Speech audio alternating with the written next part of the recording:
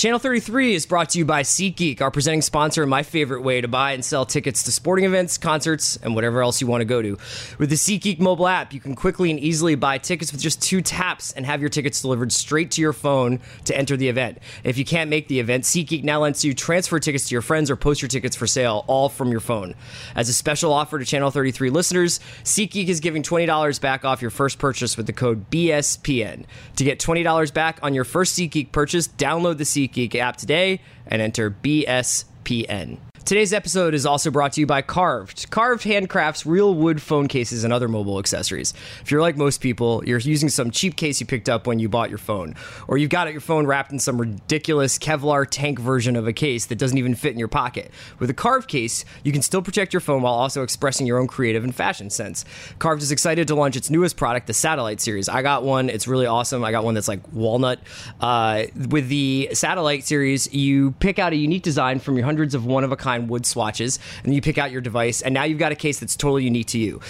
These aren't mass-produced Me Too cases that the other guys sell. You're getting a case that is totally and completely custom-made to you. And right now, if you go to carved.com and enter promo code BSPN, you'll save 10% off your next purchase. That's carved.com, promo code BSPN. This episode of Channel 33 is also sponsored by Loot Crate. Now you can showcase your geek chic style with Level Up, a monthly mystery apparel subscription from Loot Crate. You can get 2 different pairs of high-quality socks, 1 to 2 fashionable accessories, or a wearable item like a long-sleeve shirt or lounge pants. Every month, Loot Crate basically gives you a box of cool stuff related to some interest you have in pop culture.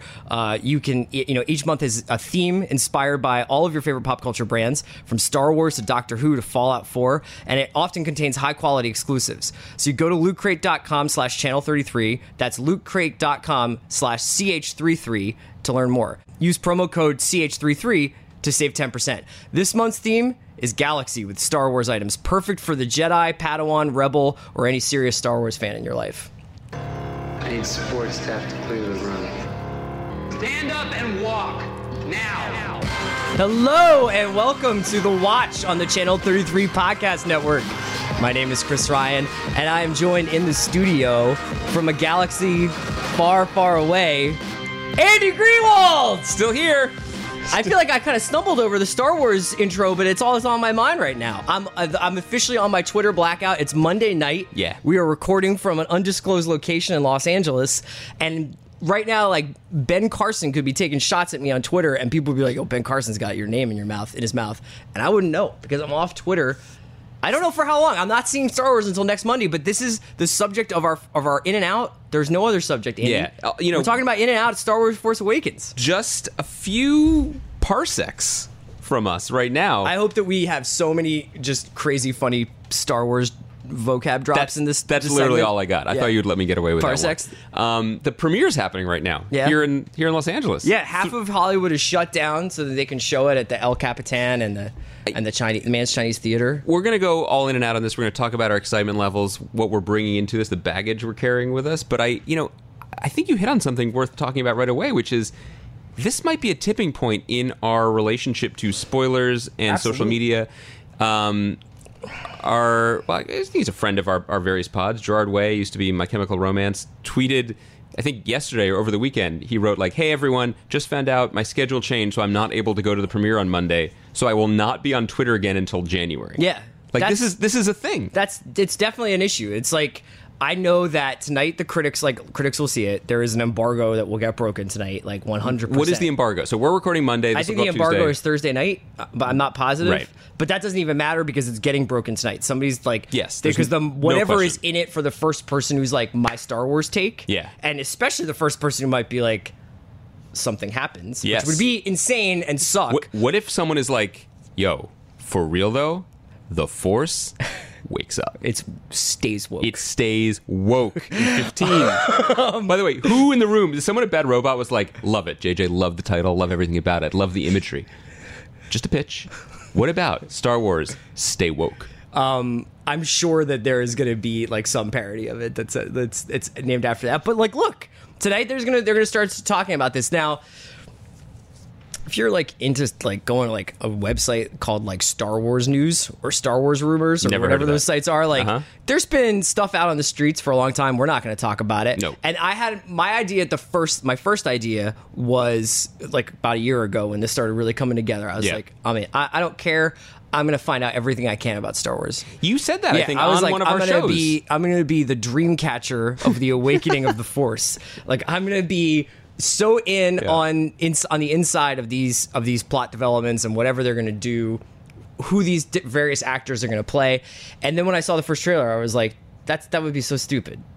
Yes, because I think that the thing that we both felt, and we talked about this on the old show, was just like, if we could recreate, not even for the full running time of the film, but just intermittently, the feeling that we all got, all us old heads, got just from that opening shot of the trailer, of the the immensity of that almost tactile, real-looking Star Destroyer crash in the desert, and the way the music sounded, and the way Tatooine looked, like that was a legitimate.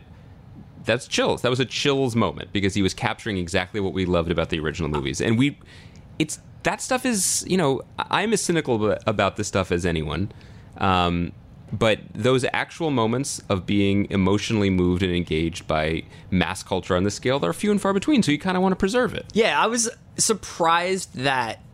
I mean, I'm not surprised because it's like a huge like investment for the Disney company, and like so that there's going to be... It needs to do certain things, but I was surprised that even as of last week, there was still like... this ad from Chinese television that has even more footage, and there was like 3 or 4 trailers, and there's lots of television spots, and there were some really like eye-opening shots that were in some of those television spots. Did you watch them? I did not watch them. I watched one that I will say had a lot of combat. I'm not trying to be like weird about this. Like it's like there's combat. They had some fighting in Star Wars. It's in the name, man. It is. They're wars. And there weren't that many wars in the other ones, Yeah, so I was kind of hoping that there would be this weird, like, J.J. Abrams has always been somebody who's been very meticulous about how he guards the plot developments of his stories, sometimes to a fault, like with the Khan story in Star Trek II. Sorry if you haven't seen... The degree to which they obscured it actually ended up affecting the movie negatively because the movie felt like it was tricking us when it wasn't... The reveal was not worth the expectation. And this is the relationship between these modern blockbusters and the hype machine that props them up, right? So it's like Benedict Cumberbatch is going to do 200 interviews before Star Trek. Is it Beyond Darkness? What's it called? Well, he's not in it. Yeah, he is. Cumberbatch is in it? Is in the second Star Trek? Oh, I thought you meant the new one. The trailer dropped today.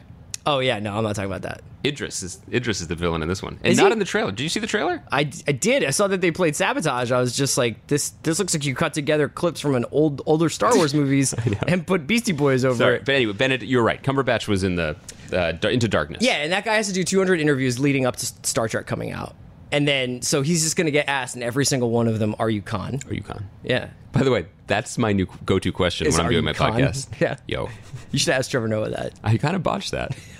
He probably would have had a good answer. It would have been cool if... it would have been an interesting experiment to see how much they could have held back on this. Held back information, held back footage, and really tried to preserve you walk into the theater blind. But, but in this world that we live in, they did the most of that we have seen in a long time. They have held back a lot. I think that's smart. So let's talk about just various expectation levels, because let me give you some of my thoughts. Then you can. I want them. You can turn up the flame, because I think you have some. You've said some things to me over the last few days that suggest you're pretty brolic about this. My feeling is this: the movie is going to be greeted really, really well. For so many, they have so many things going for it. Like, I know that some of the narrative over the last few days and in the 60 Minutes thing that I didn't see, but I read about because I don't know why, but was basically... Thanks 2015. Yeah, I know. But it was basically like, as you alluded to, they paid $4 billion for this, so there's a lot of pressure riding on this film. Let me just say right now, I don't think that's entirely the case, because just by being a Star Wars movie that has managed the goodwill well enough it's already going to be the biggest movie of the this year or next year. The question is, the pressure is actually whether it's going to live up to a long-term legacy, which is obviously the last are they trilogy going to didn't. get 10 to 15 years of movies out of this Right, thing? so that's really the bigger thing. This trilogy is fine. This movie is fine, but is this the right launching point for the next 20 years of a hot IP, interstellar IP? They've also done the great job because Lucas isn't a part of it, and that's sort of sad for my man George. I mean, $4 billion. No, it's definitely sad for him. He does not. I mean, he hasn't sounded. I guess he's just like he just is real, but like. But that's why everyone's happy for the first, because it feels like a relatively fresh start. It also, though, what they've done in the trailers and in all the press they've done is created this warmth that I think hot IP usually lacks, but also the Star Wars movies in general have not evinced in the present tense, but it's the warmth that we carry for them from our childhood. Like this idea of, just like getting together in the desert and making this movie about younger characters, not like, what were they? I mean, they were tax collectors in the second trilogy. That was what's so depressing about it. This is a movie about space knights. Right. What could be more romantic than that? And the they're first time we saw them, like, they were picked IRS a agents. Fresh-faced crop of actors to like work with, rather than like. I'm not that there would be anything wrong with like Channing Tatum being in a Star Wars movie, but I think that it's really exciting that it's Boyega and that it's Driver and that it's Oscar Isaac and Daisy Ridley. This is the thing that I also wanted to say, like, and I felt this way about Ant-Man, although obviously it was in a different direction. If you list the cast of this movie, I want to see this movie. Yeah. Regardless of whether it's a Star Wars movie or not. Yeah, we did see it in Ex Machina. Yeah. And that is really and truly smart. There are wonderful, wonderful people in it. And, this seems sort of like you can make this argument in a way that sounds sort of rote, like PC box checking, but I don't feel this way at all. It is still kind of exhilarating and invigorating to see different faces at the front of the franchise. Yeah. So John Boyega as a young black actor being the face of this franchise, the ascent from everything we've heard, and I don't think this is a spoiler, Daisy Ridley's character Rey is the 1A star of this movie. That's cool. Yeah. And it's not just cool for issues of representation, it's cool because that's potentially a story we haven't seen before. So I'm excited about that. I think it's going to be a good time. And that's actually not that small of a thing for a tentpole movie in 2015. You, though, I feel like you're a little hyper. Here's what I think I've distilled this to is that you mentioned Ant-Man. This is the first blockbuster that's come out in a really long time where it's not basically trying to execute a storyline that's already been mapped out in some other like relate an origin story. Or just basically like, we're gonna do the Age of Apocalypse, or we're gonna do Captain America: Civil War, we're gonna do Spider-Man, Superman. We're gonna do a versus story that was already existed in one it's medium available, and we're gonna basically faithfully yet with a lot more Hollywood polish, like do a story that has been. And I think that was also a problem with the prequels, aside from all the CGI and Jar Jar and dense like Imperial just like, Senate parliamentary tactics. Yo, that prequel is just racist Muppets. Yeah, that's what that prequel was. Sidebar. My favorite bit of like sort of pregame commentary that's happened on this Star Wars stuff is that there's a Reddit thread about how it's a theory that Jar Jar Binks is actually like a Sith Lord and was like a double agent of some sort in the first prequels, and that he will be like the main character of the new films. What if Jar Jar is actually like David Chang read that theory, and he was like, this is like, I think he said this is fairly convincing, but he was like, if this is true, I am walking out of Momofuku. Really? Yeah. Yo, but here's something to suggest, right? So like a lot of the criticism about Jar Jar Binks was that he was kind of Steppenfetchity, which he was. What if Jar Jar Binks was like Steven in Django? Do you understand? Like, what if after that first trilogy, like he dropped the mask and like cocked the shotgun and just like let it all go? But I think that one of the reasons why I'm so excited for this thing in particular is because unlike the prequels, unlike Marvel, unlike DC, this is a sort of sci-fi, fanboy epic that I can get behind because I actually have no idea what's going to happen. And that's becoming increasingly more important to me. I don't know why. I think that if this year has been about anything, it's been becoming disappointed with things that seem to just fall into a predictable rhythm, but really enjoying things that shatter that rhythm. So I can't really. I'm so excited to see this. I'm sure that some way or somehow it's going to get sort of spoiled or ruined for me because I'm not going to see it until next Monday. Yeah, you're doomed. Yeah, but I mean, I'm sure you'll ruin it for me. I can't wait to ruin it for you. A couple points Dude, about not this. spoiling. Just want to say Jar Jar. Just quick note, side note. It's funny, like, because we definitely would like there to be original stories told. Yeah. In movies in general. But you think like, oh, well, the business can't get more cynical about recycling IP or searching for it or whatever. Mm-hmm. But then you also think just purely from a business perspective, which is how I begin every thought. Like, that's just what I'm about. Yeah.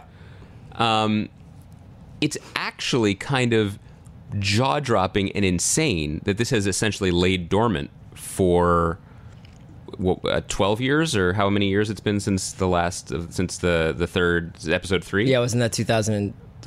Well, the first one, it was 99, 02, and 05, so it's been 10 years, essentially, which is crazy. In the same way that, I didn't see Jurassic World, I don't have any interest in seeing Jurassic World, but, like, the one thing that all children are obsessed with is dinosaurs. And there was existing franchise about dinosaurs, and they were like, we just won't visit that for 20 years.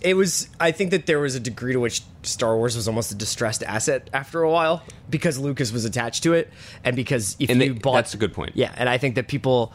I mean, I'm just completely speculating here, but I imagine that there was a degree to which when Lucas was a little younger, that he would be the tax you paid was that Lucas was going to be deeply involved. And I think now he was probably just like, the kind of movies I want to make don't go into theaters anymore. I'm sure he's actually been working on weird experimental stuff. Has he, though? I also feel claims. like he's 71 and he has $5 billion. Like, just go to Positano and think about pasta. You know what say I mean? that, but like, I'm sure that guy has like mixed emotions about. Oh, I'm sure he does. About like his legacy is going to be he directed the first Star Wars movie and oversaw the creation of modern blockbusters, essentially, and then. But he won't be satisfied. Almost steered the franchise into the dirt with a set of prequels. Well, a set of very personal, for whatever reasons, because he was angry about paying taxes. Yeah, that is a good point. And I read a thing today. So, by the way.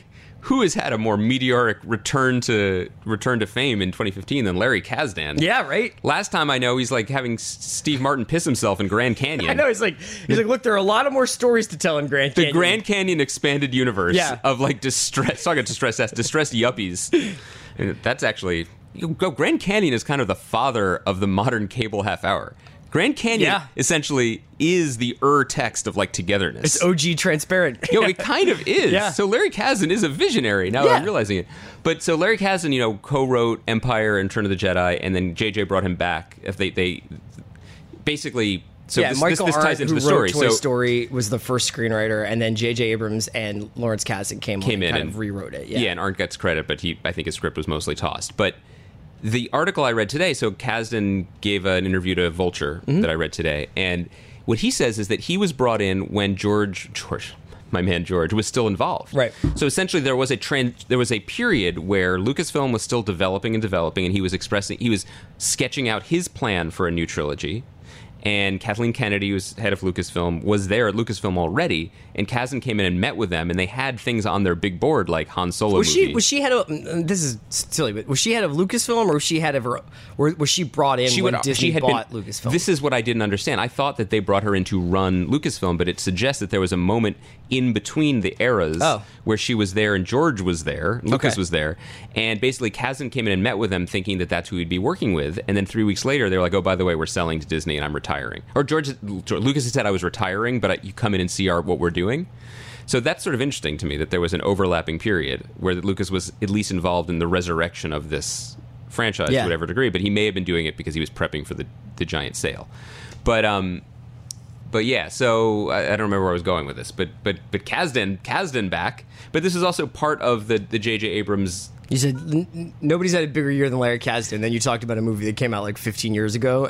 20. That's a 23-year-old movie, Grand Canyon. I just mean that like this is part of J.J. Abrams' genius and why he was the right person to shepherd this. Because that's really what it is. He's coaching it up. He's managing things, This is an MBA move, not an MFA move. Because he is the guy who is they all trust him. He's good at ideas. He's good at big pictures. And I think, and I mean this quite genuinely, he is good at emotionally connecting the dots between people's warm nostalgia and where it should go going forward.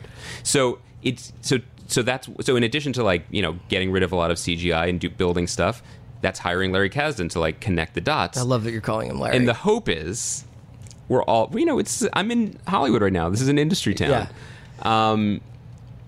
The hope is, and I think we were talking about this, you and I were talking about this last night, that Rian Johnson, who's doing the second one, that's kind of an interesting choice because he's a more visually dynamic director. People know him from Breaking Bad and from he's the perfect from Looper. He's the perfect guy to do the Empire one, right? If they're following, which there's no reason to suggest that they're not doing. Sure, that I think that what you're talking about, J.J. Abrams, is exactly right. The Shepherd. I don't think that anyone is like. What's your favorite J.J. Abrams film or the cinema of J.J. Abrams? That's the crazy thing about him. He's the most powerful person in Hollywood right now. He's trusted by all these companies to take care of all this sweet, burning hot IP. He's never made a good movie. He's made fine movies. Yeah. The first half of Super 8 is You know what he great. makes really good one? He makes really good trailers. And he makes really good he creates really good feelings around movies. And I remember some of his movies more fondly than I actually enjoyed them. You're all about Cloverfield, right? Well, I mean, we wrote a bunch of stuff about Tom Cruise at Grantland, and I remember going back and in my mind being like, yeah, MI3 is just that Philip Seymour Hoffman triple-double game, and it's so good. And you go back and watch it, it makes no sense. Incomprehensible. It makes no but there's sense. like 2 or 3 really good things in there, and there's a lot of good ideas. There are always good ideas. It's cool, but I think that there will be something in Star Wars Force Awakens where you're like, what the fuck are we talking about here? And it's going to be some bad jag of a plot line. And then there's going to be a lot of scenes that really burn your eyebrows off and are great. Yeah. And there's probably going to be some... Look, it's new people, it's new characters, it's a new story. I'm just so excited for that part about it. I always loved the world. I had Dagobah. I had Hoth. You know what I mean? Oh, like, you mean I loved like... the play sets. Yeah, and I loved me like too. sweeping all the main characters off and making like... these other what was this the homie who shoots swamp rats? You mean Biggs? Yeah, Like- Biggs, Yeah. Biggs and Wedge. Yeah. I always like the continuing adventures of Biggs and Wedge. Did you ever like zip yourself up into a sleeping bag and pretend it was a tauntaun carcass? Yeah, man. I mean, who I'm didn't? an American male at Look, 38 years old. This Of course I did. I wanted to I thought it would be fun. We could do a little just back in the day stuff. Did I tell you this story on this podcast about Can I ask you really quick? What's your favorite Star Wars climate? climate? Yeah, Dagobah, Hoth, Tatooine. You know where I kind of want to chill out a little bit? Huh. Cloud City. Yeah. Cloud City seems kind of cool. First of all, and I mean seems that literally. That seems like the Dubai of Star Wars. yeah, it's like climate controlled. Yeah. It's like really like capitalist weirdo future, but And like then full of Lando's out there pirates. making 56 nights. That's what I'm saying. I can't believe I didn't get a laugh from Tate on the 56 nights joke. He's just trying to keep a low pro on this one because Tate's never heard of Star Wars. Look, that's the thing. The worlds were so exciting, and one of the many things that this other trilogy didn't do was kind of honor that, right? Like one of the more interesting things about it was when they went to Coruscant, and that was like the home of the Empire, right? And like We're getting so real. but it was right like now. super busy, and Yeah. like okay, well that's a thing, that's interesting. Yeah. I wanted to ask you this. I think maybe I've said this on the podcast, so stop me if I did. But did I tell you, I wanted to ask you about your Star Wars experience, when you were a kid. Sure. And because for us, the first one came out the year we were born. Mm-hmm. So I don't believe we saw that one. No, my mother Live. claims that she saw it with me while she was pregnant, but I don't know whether that was to make me feel like I was also a Skywalker. It's an amazing origin myth. That's incredible. I know. Yeah, you were the midichlorians Yeah. in her veins at that moment. So I guess the first one that we were really ready to see in the theaters was Jedi. Yeah, that's the one I think I remember seeing in the theaters. And I remember but of course, having the toys and just losing my mind for Jedi, and of course not knowing what's good or bad. And that movie is not considered to be the greatest cinema thing. But I was just those trees are tall and those little teddy bears are dope. I loved everything about it. right. But My shit was the backflip off of the prison barge. Oh, Han word. pulls? No, Yeah. I know. And I was like, there's a mouth in the sand. Is that a thing on the beach, by the way? Yo, because if it is, that's probably why I still don't like to ever be outside. But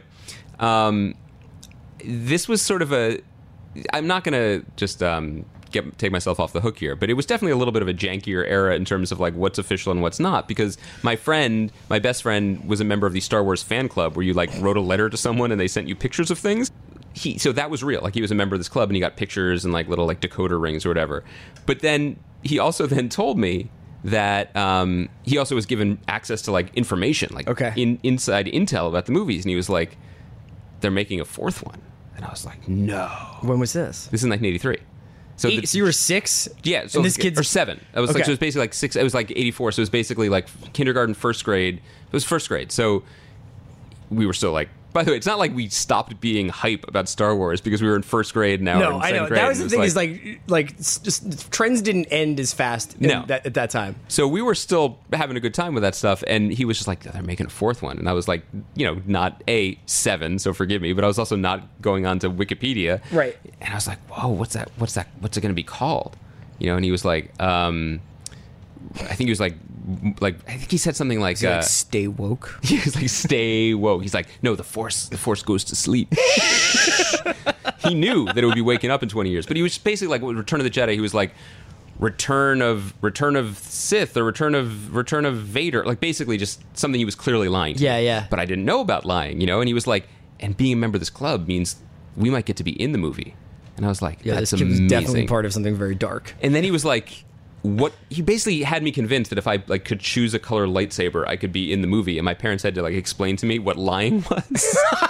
And it broke my little heart, because that's how I wanted this to be real. Yeah. But I, in many ways, think that started to, it created a cycle of being disappointed by Star Wars things that certainly was aided by the fact that Phantom Menace opened on my birthday.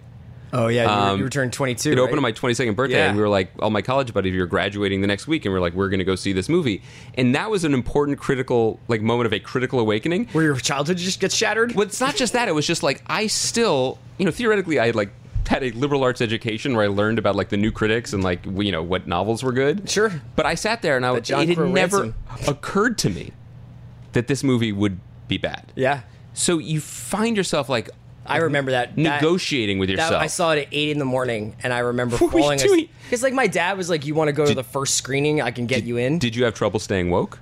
I did. I fell asleep. It was like I think I was like wearing a parka and like the heat was on. And why don't you guys have the Grantland shot chart? That's the real Yoda. That's beautiful. Star Wars scholar Bill Simmons. But there are moments where, like, that opening of that movie where it's just like, oh, those are Jedi being Jedis, but wait, they're fighting cartoon robots? Yeah. And by the end of it, it was a dark period because you just didn't understand how something like that couldn't have been handled correctly. Yes. So all of that is to say, this appears to have been handled correctly, which seems like a very cynical and cold way to consider a movie or a piece of artwork or a continuation of this beloved franchise, but that's kind of all it needs to be. I don't know if I can better what you just said. I mean, personally, I would like to keep comparing different environments in Star Wars to different real-life cities, but you're exactly right. Last thing about it. What do you, other than like just some deep Bespin cuts, like what do you want from a Star Wars movie? What do you want? Not what you may have heard is in this, but like what would you like to see? The thing I am most interested in to see if they pull off is if they can figure out how to make an iconic villain that isn't just a Darth Vader acolyte. Yeah. Which is what they kind of are presenting in the commercials. I don't know anything about anything that happens in this movie, but what would they be able to do to make a villain as imposing? And just like, you have to understand, like, when we saw Star Wars, like, even when you saw Star Wars, you didn't know that was his pops, man. That was, like, very, very upsetting. Yeah. No, but, like, you didn't, when you first you didn't know, like, Darth was evil incarnate. And I think that was, like, a very effective, I mean, there's, like, 5 villains in pop culture history that match up with him. Like, and I can't even, like, there's, like, Hannibal Lecter, the Joker. Yeah, but this one was this is also when, we talk about how, especially because of TV and, talking about showrunners, like, everyone sort of knows story in a different way. But this was how everyone learned it. Yeah. Like, all this was taken from, the hero's journey and Joseph Campbell and everything like that. But, I'm not just saying this because we were 5 and 6 years old, but people weren't reading and talking about that. This predates the sort of screenwriting culture of Save the Cat and, like, third act fixes and all this stuff and tracking emotional arcs. This was what everyone learned from. Yeah. This was the lodestar for that. So I guess I'm most interested in that. And there's one more thing that I thought J.J. Abrams really talks a good game, and so they were asking him like, what are some of the influences? And when we were at Grantland, this guy, one of my favorite writers at Grantland, this kid named Sam Donsky, wrote a piece about when directors say ridiculous influences, like when they're like, it's like John Turteltaub, and he's like, I'm really studying the dramatic era of Woody Allen, the interiors in September. J.J. Abrams has talked about the influence of John Ford, Akira Kurosawa, and Terrence Malick on Force Awakens, but that's crazy, and I get it. Like to be fair, the first two were influences. Action movie is influenced by John Ford, and but the first two were the influences for Lucas. Yeah, and he said he identified something very special about, especially the first movie, which there is a lot of like quiet, slower moments. Yes, and pacing is something that most action films and most sci-fi films think about like that early Luke stuff. Yeah, it's real slow, and so pacing is something that these films really lose, and so much of like the Uncle Ben stuff on Tatooine, like you're saying, and just like generally building mood and building a feel for a world. And it's like quite a while before Alec Guinness even shows up. And when he shows up, we don't know who or what he is. Exactly. But let's also think about, there's a reason, this is me taking off the cynicism helmet for a while, which I know it's sort of couture. It looks pretty good on me. Yeah, it's nice. There is a reason why the hero's journey works. There's a reason why screenwriting, like Robert McKee stuff, works. There's a reason why things, in writer's room can be smoothed and pointed in the right direction, because following those examples can't fix things, but not following them, you can get screwed up in a hurry. Yeah. And all great stories of this scale all start small and then go big. Someone's tiny life is transformed, and that's the comic book origin story now too. But it's particularly Star Wars. Luke is living on a backwater planet. He doesn't know anything about his parents, and he gets not only is he swept up in this intergalactic, it's almost a war in the stars. Yeah, he is the key figure in it. Yeah, but that's just 101, right? And that what the second trilogy Messiah out in the desert. Yeah, but what the second trilogy did was it started from the top, from people on the highest levels, and then tried to maintain that. And by the way, the protagonist is also the supervillain. And by the way, what are we rooting for? Right. Are we rooting for a boring tax-collecting empire? I mean, the biggest there were two giant mistakes in addition to the 1,000 other mistakes that Lucas made. And one was the scope. Yeah. You didn't start small and get big. And two, there was no Han Solo. And it didn't need to literally be Han Solo, but you need someone in these stories being like, what the... Like, you need Michael Pena and Ant-Man, which is a ridiculous side comparison to make, but it's still the same idea. And this movie not only has Harrison Ford as Han Solo, who is the original one of these dudes, you look in the trailers that we have seen, and John Boyega's character seems to be like, what is going on? Yeah, I'm hoping that Oscar Isaac has some one-liners. And that's what I was getting to. Yeah. You cast a guy who... I mean, I would have cast him as young Han Solo, even though he's not that young, and he's in this movie. But, like... You want Isaac on the margins being like, what's up with this guy? To review. Yeah. In on the movie. Yeah. Completely out on Twitter as an experience. I mean, fair. In on Lawrence Kasdan. Larry Kasdan. Out on George Lucas. I'm just saying. In on Michael Pena and Ant-Man. Can I just say one other thing before we revisit that? Yeah. A year ago, you're doing the Kasdan family power rankings. Jake's number one. Jake is up there. Jake's up there. Jake's, he's working on New Girl. He's got the Grinder going. That's going well for him. Larry's an afterthought. Yeah. John Kasdan might be up higher than Larry. You talk about like dark fathers. Larry just sunned his sons. It's. I would be really salty at Christmas dinner. What is the Kasdan family? Okay, well, Hanukkah dinner, but yeah. And then I'm back in on Twitter because I'm going to want to start hitting up some real estate agents about any Cloud City Dubai condos I can get in, and make sure that they have an experiential stereo system to play 56 Nights while I stare at my Lando Calrissian signed letter that I got when I was, in the fan club. In the fan club. Also out on fan clubs. So just generally out on fan clubs. I think that pretty accurately sums it up, because we're going to talk about this, but we're doing this show now. We're going to have another show next week. We have a year-end show that's coming next week, but we will not have like a Star Wars podcast until the new year. It'll be really interesting. Obviously, the movie will still be going gangbusters, and people will be talking about it, and we look forward to talking about it. But we've often remarked how the cycle is so out of whack that like neither of us remember what year Avengers: Age of Ultron came out. And it was this year, and we forgot it 2 weeks after it came out. Yeah. Now, is that a referendum on the movie, which was not that great, or is it a referendum on the way we're always on to the next one? So it'll be interesting in January, and I think it benefits the movie, by the way, that it's December and not summer. Yes. And it benefits the movie that they've got 2 more in the chamber. So I personally am kind of interested not only in how the counter-programming movie Sisters does. Shouts to Cecile Ward, you should have gotten a piece of that. I'm curious about the expanded Sisters universe. You know what I mean? this episode of Channel 33 is also sponsored by Loot Crate. Now you can showcase your geek chic style with Level Up, a monthly mystery apparel subscription from Loot Crate. You can get 2 different pairs of high-quality socks, 1 to 2 fashionable accessories, or a wearable item like a long-sleeve shirt or lounge pants. Every month, Loot Crate basically gives you a box of cool stuff related to some interest you have in pop culture. Each month is a theme inspired by all of your favorite pop culture brands, from Star Wars to Doctor Who to Fallout 4, and it often contains high-quality exclusives. So you go to lootcrate.com/channel33, that's lootcrate.com/ch33 to learn more. Use promo code CH33 to save 10%. This month's theme is Galaxy with Star Wars items, perfect for the Jedi, Padawan, Rebel, or any serious Star Wars fan in your life. Just to give you guys kind of like a sense of where we're at, it's Monday night.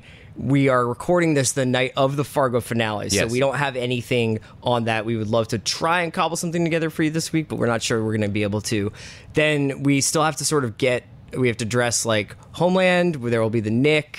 Yeah. Am I missing anything? The other thing, people seem to really want us to talk about Man in the High Castle. Okay, I can try and catch up over the Christmas break. I'm not saying you should. Yeah. You should have your vacation. Well, I'm not going to be looking at Twitter, so I have something I need to fill my time doing. I just want to say, like, people who really... I'm curious. People have been tweeting at us about this, and I know you're never looking at Twitter again, so I've already just dug myself into a giant hole. But I am legitimately curious. Are people asking us because they're like, this is really Stay Woke, like this is the show you need in your life? Or are they like, I watched that and is that good? I want Chris and Andy to tell me what they maybe think. There's just stuff that I mean, let's check it out. I'm always interested in alternative histories. That's why I love the fiction of Newt Gingrich. Yeah, that is why. I mean, I wondered for a while, but when you put it like that... Isn't that one of those things that it's like in 95, it was like acceptable for like a major leader of America to be like, what if the South had won the Civil War? Yeah, and it's not a novel. And it was just like, all right. No, but now it's like a novel? I guess it's actually not that out of the question when you think about like everything that's going on these days. This is our man Bill O'Reilly. He just writes books called Killing, and What's then it's he's like killing Reagan, killing whatever. It's like, I write a $100K check to Andy Greenwald Industries right now. What's your historical, like your reimagining of a historical moment? Wow. God, you're putting me on the spot here. Oh, you got to narrow it down a little bit. Is it political? Is it... No, I mean, you could be anything. It could be like, what if Nixon didn't get caught? It could be, could be like, what if John Kerry had won? Wow. What an amazing moment that would have been. What a weird... like, that's just weird. Like, look, I voted for that dude, but wouldn't that have been weird if that guy was our president? It's true. Like, I would have been happy. Yeah. Because I didn't like the other guy, but that guy was going to... Like, if you look back on presidential elections, it's like super... We're not going to get super political. No, but it is like the Mondale Diaries. That's what I'm saying. It's like, are we really living in that Mondale world? In hindsight, you look at, like, people and they were like, yeah, it's the super liberal governor of Massachusetts who's, like, maybe 5'4". Like, that's our guy. That's our guy. It's like, it's not really going to be your guy. Yeah, we really did a lot better with... No, I'm not saying the alternative was better. It's just like how many presidential candidates in like retrospectively, like are people still writing for Adlai Stevenson? That's the book I want to write. Yeah, the movie I want to do. The Woody Allen New York Review of Book Squad is. Yeah, but like, do you think at some point they were like, Adlai doesn't have it. Yeah. He's just not that dude. Like, who is that dude? You know what I mean? Yeah, this is an interesting thing. Well, what's yours? You put that on me. I don't have a good answer. I would be really interested in Kerry becomes president. Just like what our 2004, 2005 would have been like. Look, that was a dark time. Those were dark years. Yeah, exactly. What would mine be? If only we had a president that spoke fluent French during those years, everything would have been different. I don't know. I don't know what mine would have been. I mean, I feel like, with what has interested us. What traditionally, if I would do my version of Turn. And what if America's first spies Washington failed? spies? Yeah, Washington spies failed.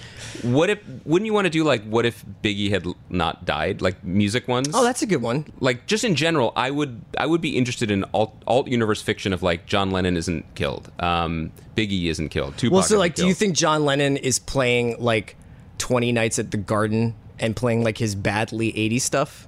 Yes. I mean, at what point do he and McCartney collaborate again? Because they would have. Oh, right. How early into the run of Coachella before they play? Oh, exactly. Well, exactly. Yeah. I mean, the truth We're really being is cynical about John Lennon. no, but For a bunch of guys who just spent 25 minutes being like, Star Wars! I know. We're like, yeah, John Lennon, that's bullshit. Yeah. what a drip. That guy would have sold out at the first opportunity. That's actually a bad example because there are very few. The thing with musicians who passed away too soon, you want them to live because you want people to be alive. Yeah. That is awful. That's true. But the legends are all different. Like the legend of Kurt Cobain is different if he survives and survives long enough to make something that people don't love, and that's. I think it would have been hilarious if Dylan had never gone electric. And By we the- just like were still listening to Dave Van Ronk. You know? That's the story. The Coen brothers would have been. And it was thrilled. like year 65 of the folk music revolution. Dudes were like, I have a slight variation on. Could you imagine that if we did our podcast, but it was just the sound of fingers like just squeaking slightly on fretboards, Just tuning? background, just Ding, constantly ding, ding. What if ding, 4 years of the ding. show we were just constantly tuning, and at one point we were going to drop knowledge? By the way, this is what happens when I just say, "Hey, so we haven't watched this show." Yeah. Deep Adley Stevenson cuts.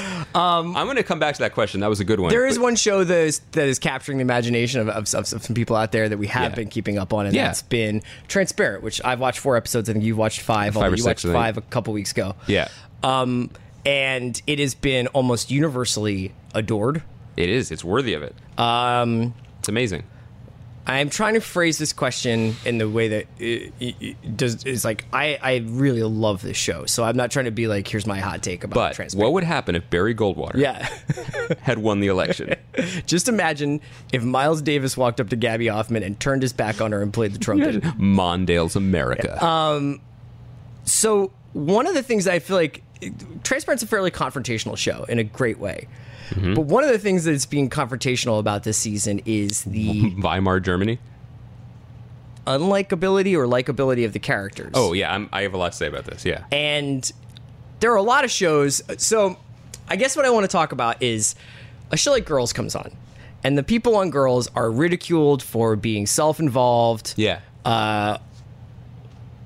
privileged, basically like you know, yeah. like have Yep. money even if they don't have jobs. Like Right. they're never really in danger. Yep. All this stuff, and like people's criticism of Girls is about that. Now, they're not the same show, and I'm not trying to compare them. And I'm saying that I think Transparent is doing something truly remarkable. Yep. But I'm curious as to why the way that we talk about Yep. some TV shows doesn't apply to Transparent. Here's why. I get frustrated when people are like, this show is about unlikable people. I think the towering About any show or Transparent? Transparent. I think Who says that? a lot of people. Oh. People, especially people who don't like when the show premiered on Facebook. Like someone who I think generally has good taste, that I think who writes about culture, was just like can't get with it because he finds these people so loathsome. Like, which one is the most loathsome? Oh, really? And my feeling about this is, I don't look at Facebook either. here's what I think. Because you might get some deep Kasdan cuts. That dude can't shut up. I think that the true achievement of this show, and I think that there have been so many important and affecting things written about its politics, about its the female gaze and the directorial view of the show. I think it's totally unique in so many storytelling ways that are worthy of discussion. But what I am truly constantly moved by is that Jill Soloway, who created it and directs a lot of it, is able to find moments of true beauty in characters' lives, characters who she is also not afraid of showing at their worst. Yeah. To be able to do both is incredibly unique. It is not, and I think that is a difference between Transparent and Girls, is the depth of its compassion. Yeah, I wasn't talking there's about never the, been the accomplishments because I think that they're different. they're I was different. more What I mean is- talking about like the way that we interface with television but right now tends to really be about likability. It's and personal. identification. Yeah, But what I mean is, we've never been given, like on Girls, for example, like Jessa has moments of being awful, quote unquote, or she behaves poorly, or she behaves in ways that society has takes issue with. Selfishly is the best word for it. But I don't know if we've ever been given that much time to delve into the flip side of it. Mm-hmm. Now, that's a choice. And, shows don't need to give us bonbons or whatever. But every character on Transparent can simultaneously be the worst and the best. And to be perched on that line as a viewer is exhilarating and rare. Yeah. Where at any moment someone can do something and you're like, oh, God, don't do that. Because we've seen them at their best. And I think that all writers fall in love with their characters, and that's essential. You have to love your characters. You can't dislike them. You can't sell them out. But that can also be a double-edged sword where you want to protect them and coddle them. And I can't get over how Jill Soloway is able to do this so that when Maura, Jeffrey Tambor's character, early on, and we won't do many spoilers, but the relationship between that character and Judith Light's character, her ex-wife, basically, how that has been deepened and complicated this season. When Maura does something that is essentially turning her back on Judith Light's character in a way early on, and the anguish that comes from Judith Light's character is heartbreaking. So heartbreaking. Yeah. But we have 360-degree viewpoint of this emotionally. Yeah. And that is just as dazzling as almost anything else, It's a really minor moment, but the stuff with Tammy, which I think could have been played very differently, where she's a kind of secondary cat character, could have very easily basically been written out of the show after one episode of the second season. Yes. And even though she has, so far in the ones I've seen, has not been given like a real platform, like in terms of like what's been going on with Tammy. Obviously, like she's not doing well. The second time she shows up at the party. Yeah, the pool party. Is incredible. And it's like so painful to watch that. And she's so articulate about what is going on, but not in an overwritten way where she's just like, I am the consequence of your actions. Yeah. I am in pain, There are shows about, the last 10 years, most of the TV shows have been about people doing extreme things, whether it's being in the mob or, writing ads for Coca-Cola, whatever the extremity is. This show is about the extremity of emotion, and it basically suggests a world, and this world is highly specific to this is also another thing that makes it amazing, that I find it somehow able to be universal despite being deeply rooted in the Jewish American experience, particularly of a certain economic level, and I guess, it's very specific in some ways to different sides of Los Angeles. But the extremity of the show that I find like really moving and really almost overwhelming is that it suggests that life is extreme of emotions constantly, and that we are all kind of exposed nerves who are the sum total of everything that's ever happened to us, fair or unfair. And how does, literally, the message of the show to me is often, how does anyone do anything? Right. And it does so in a way also, and we haven't really talked about this, but it breaks down all convention, and not just in terms of storytelling convention, and not just in terms of societal convention, like we can't crash someone's party, we can't bare our soul to someone in the way that some of these characters do. It shatters all convention in terms of who or what we can or can't love. Yeah, I mean that's or who or we can and can't be. Because that's what like they're talking about in the spa in the beginning of episode 4. Yeah, which is they're sitting in this pool, and it's two sisters basically discussing whether or not like sexuality is sexual orientation is like a fixed construct or not. And that's what this show's sort of about for me. It's about collision. And I don't think sometimes I have to admit, like, it's so good and it's so sophisticated that sometimes I don't feel emotionally prepared for it. I know. Because, like, take episode 4. This show is about collision. So it's like, it's about somebody basically deciding that they're going to break the heart of someone else again to be truly who they are supposed to be in their minds and in their hearts, right? Yeah. And they've done something very, very cruel, but you kind of understand it. And then Maura is in this gleaming white Mercedes-Benz, honking her horn to be let out of this gated condo community. And it is sort of like the picture of upper middle class bourgeois, and yet you cannot help but feel for this person. You can't help but feel as trapped as they probably feel like at that moment. And it's really remarkable. I mean, I've been talking about this all day because I did a podcast earlier today about Hateful Eight that's coming out closer to Christmas when the movie comes out. But Hateful Eight's another movie, completely different vocabulary and palette than Transparent, but it's another movie that's going to make people just really be like really uncomfortable and really have to think about what level they need to identify with someone or like someone or approve of their behavior to like enjoy the show.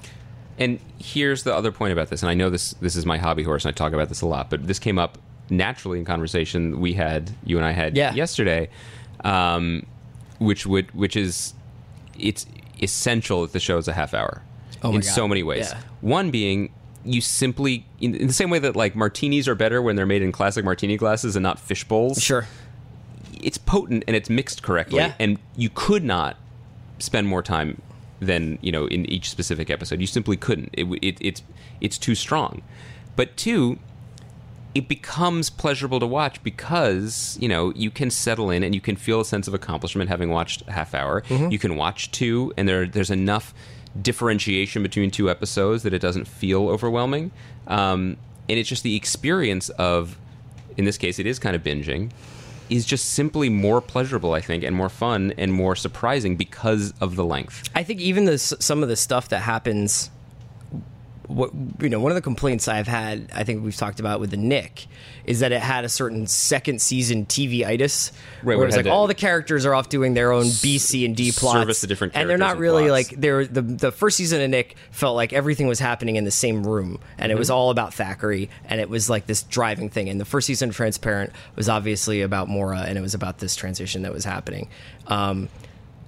This season seems like there's just these disparate storylines that are happening, and there's some interaction and there's some impact that the family members have. But it's an adjustment to get used to. Like we're not five characters worrying about one thing. The inciting incident. Yeah, there's not an inciting incident as much. I mean, Josh has Colton, and like there's all sorts of Amy Landucker's character is going through this sort of midlife crisis, and I don't know. It's a remarkable show. I hope my opening question was really just a way to think about it as much as it was. I have nothing bad to say about this show. I mean, it's truly one of like the greatest things on TV. Were you surprised to see your man Jason Mantzoukas show up? It almost do it going full Rafi from the League. I know. He was like getting into the puss. I was like, wow. He definitely said that. And there was a moment when he showed up, and I'm like, I like that guy a lot. He's super funny. I think he's also an underrated like performer and actor. Yeah. And though, like the way people talk about him IRL is that he's like a very, very talented, like very warm, like people are very fond of him that I've spoken to. And also, by the way, he dates Connie Britton, right?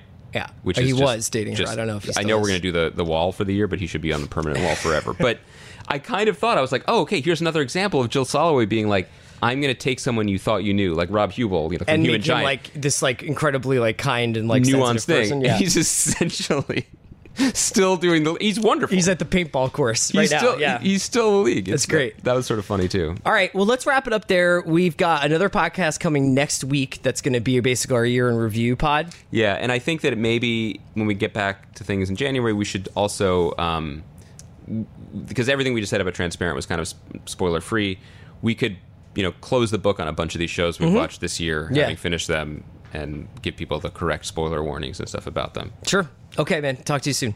Oh, that's the end of the pod? Mm-hmm. That's it? Yeah. I thought we would say a couple more things. About what? Great job, Bransky. I need support staff to clear the room. Stand up and walk now.